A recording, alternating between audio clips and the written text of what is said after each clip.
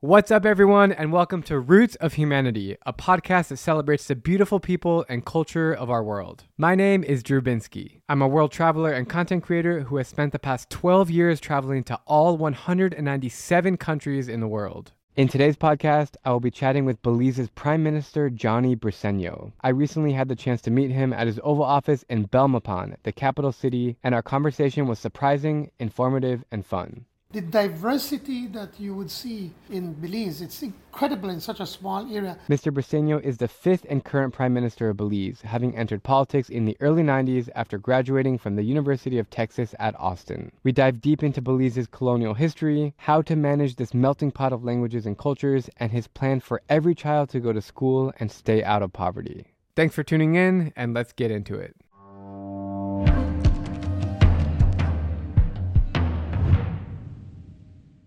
Mr. Prime Minister, great to meet you. How are you doing? I think so, they're pretty good. We've been through some very difficult times with the pandemic. Yeah. It has hit everyone hard. Sure. And small countries like Belize are the one that gets hit hardest. Yeah. And especially in our case that tourism represents about 40% of GDP. So imagine you leave the office and you take off the lights. Yeah. That's what happened. One day everything's running well and the following day... But things are picking up.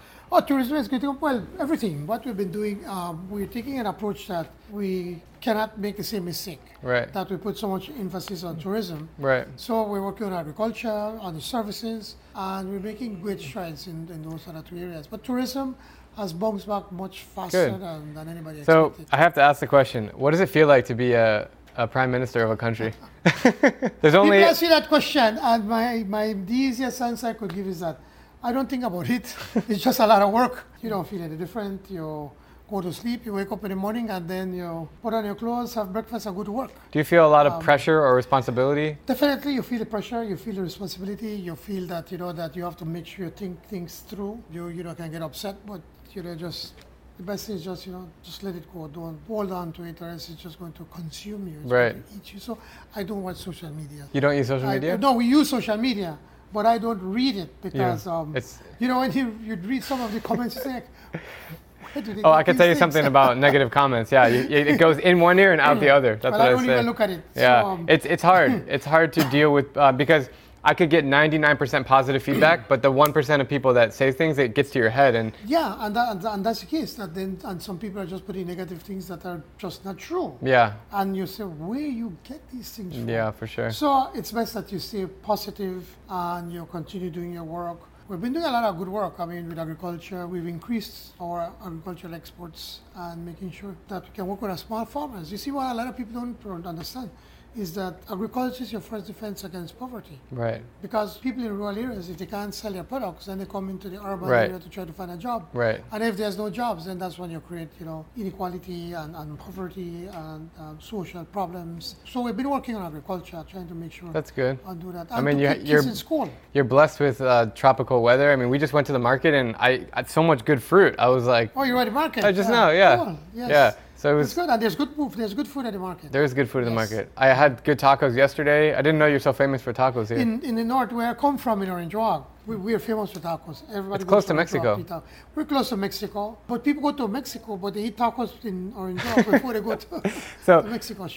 Tell me about the Belizean culture. Who are the people of Belize? I've seen indigenous faces, I've seen black faces, I've seen white faces. Who are the Belizean people? Well, the Belizean people, we become a melting pot, in effect. We do not have this separations of cultures or of races. Pretty much everybody has blended in. Yeah. For instance, myself, I have Maya indigenous, I have mestizo or Hispanic, I have definitely black, so all in one. So you don't feel that tension, that racial tension in Belize in most instances. But what has happened over the years is that over the past decade, since probably the mid-70s, because of the civil wars in Central America, we've had tens of thousands of refugees that have come to Belize. From El Salvador, from Guatemala, from Honduras, some from Nicaragua, a little bit from Mexico. And they come to Belize and then they live here, over time they become citizens. As we speak in August, we're going to have an amnesty program, and we expect to get a minimum of 40,000 quote-unquote refugees that have been living in Belize for a long time. They've been here for many years, and we're finding a way how we can legalize their status. Right. Because in many instances, because the status is not legalized, there are unscrupulous people that would take advantage of them. So by bringing them into the formal system, we believe that then they can do better for themselves and also by extension for the country. That would represent about approximately 10% of our country. Wow. So imagine if the United States were to give an amnesty to 23 million people. Yeah, crazy. That's and what it works out. The Belizean people, English is one of the national languages. English is the official language. Not Spanish. Not Spanish. Oh, but everyone speaks Spanish. Well, that's the thing. Podemos hablar en español. Myself, yo hablo español también. We're once a British colony. Right. And since independence, we're part of the Commonwealth. So the Queen is still the titular head of state. Queen Elizabeth? Queen Elizabeth. Really? Yes. I saw the coins and the bills, they have her face. But it's more ceremonial more than anything else. Yeah. And so the Governor General, it's a woman, it's the first indigenous woman to be a Governor General in the entire Commonwealth. Really? Yeah. She represents the Queen.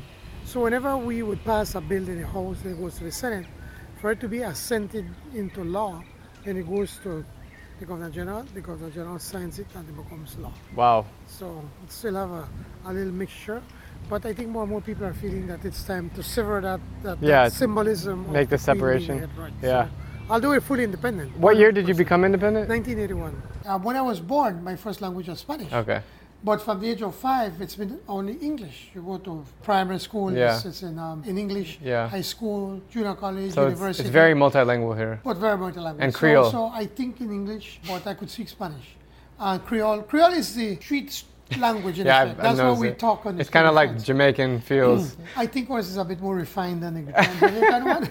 Don't tell them I said that. It's strange that in some families, especially like with some of these kids that have families from Salvador or Honduras, they all speak Spanish at home, go to school and speak English in the classroom, and on the streets with their friends they speak Creole. I think it's cool. You can't make a distinction. As someone who's been to every country in Latin America, it's not often that I speak English. In Guyana, in South America, is another English-speaking country, but in Central America and South America, it's really just these two. In the Caribbean, there's some English, but yes, they're mostly English in the Caribbean. But it's cool to come here to Central America and speak English. Well, yeah, it's cool, but at the same time, what we've been telling our people is that we need to understand that we are surrounded by about 160 plus million Spanish-speaking people. Right. So we need to learn Spanish. And we not only need to learn to speak, but we also need to write and to read. When we had the president from Mexico, you were with him? Yes, Andres Manuel Lopez Obrador. I met with him here in Belize. He was here for a short visit. And what the Minister of Education was saying, it's a pity that we only teach kids to write a little bit of Spanish and to read, but we don't teach them to speak. Right. So we need to work on that. I mean, we are a bilingual in effect. The census being done as we speak. And I believe that when the census is over, I estimate that about 60% of the population is going to be of Hispanic descent. Really? 60%? Yeah. I estimate. Cool. We'll see when it comes out. So what are some of the biggest challenges you face as a Prime Minister? Poverty. Poverty. Poverty is the biggest challenge. Before the pandemic, we were already almost 50% of our people live in poverty. Does that mean like on $5 per day? Or? Yes, because of the pandemic, we estimate it went up to about 60%. So we need to address that. And how do we address that? You address it by working with the economy. We've had a lot of success. We've grew the economy when the IMF was predicting at initially 3% growth last year. We're now having about 12.5%. Good for you. That's great. Right. And so it's just by actually literally rolling up our sleeves and pushing and working and getting things done. So that is the biggest problem. That by itself, they would take care of many of the other issues, the social issues, the issues of, for instance, like crime. Well, I was going to say gangs and drugs.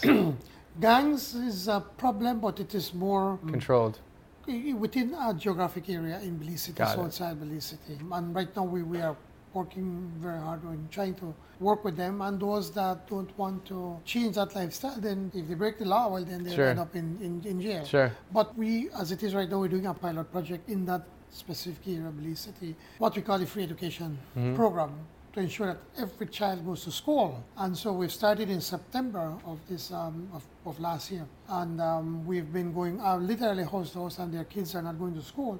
We tell them, come to school, the government is going to make sure that all your fees are paid, your books are paid, so that you stay in school. Some of the big, it's like a tree.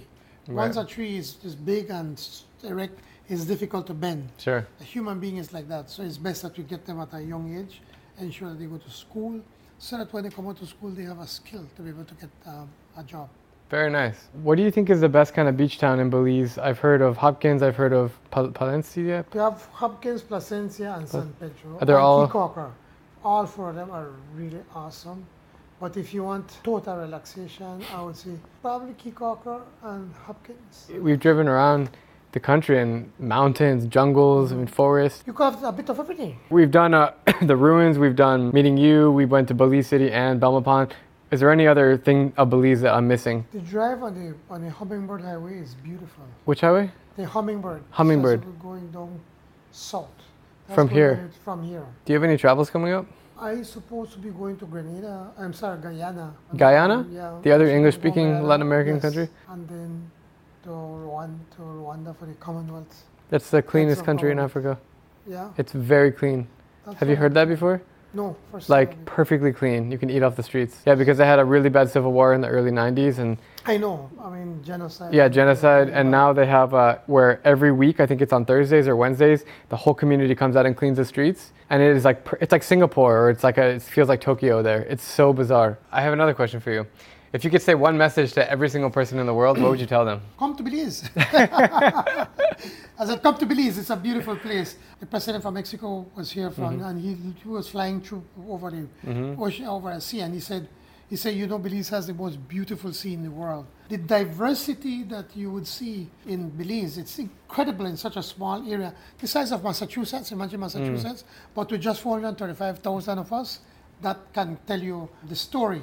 But also the people, because we are multiracial and I'm like in a melting pot, you just throw everything in like a soup and mix it up.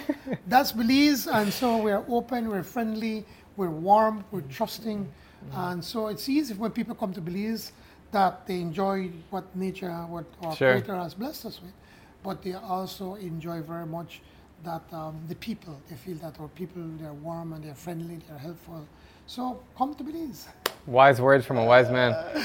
Mr. Johnny Thank you very much. Yeah. Thanks. Muchísimas gracias. Thank you so much for tuning in to this podcast episode. If you feel inspired by this conversation, please share it with somebody who would enjoy listening. And if you're here for the first time, make sure to subscribe on Apple Podcasts, Spotify, YouTube, or wherever else you get your podcasts. Also, don't forget to leave a review. Every week, I'm going to be looking through them and highlighting my favorite one. And with that all being said, I will see you guys next week. Say goodbye to your credit card rewards. Greedy corporate mega stores, led by Walmart and Target, are pushing for a law in Congress to take away your hard-earned cash back and travel points to line their pockets. The Durbin-Marshall credit card bill would enact harmful credit card routing mandates that would end credit card rewards as we know it. If you love your credit card rewards, tell your lawmakers, hands off my rewards. Tell them to oppose the Durbin-Marshall credit card bill.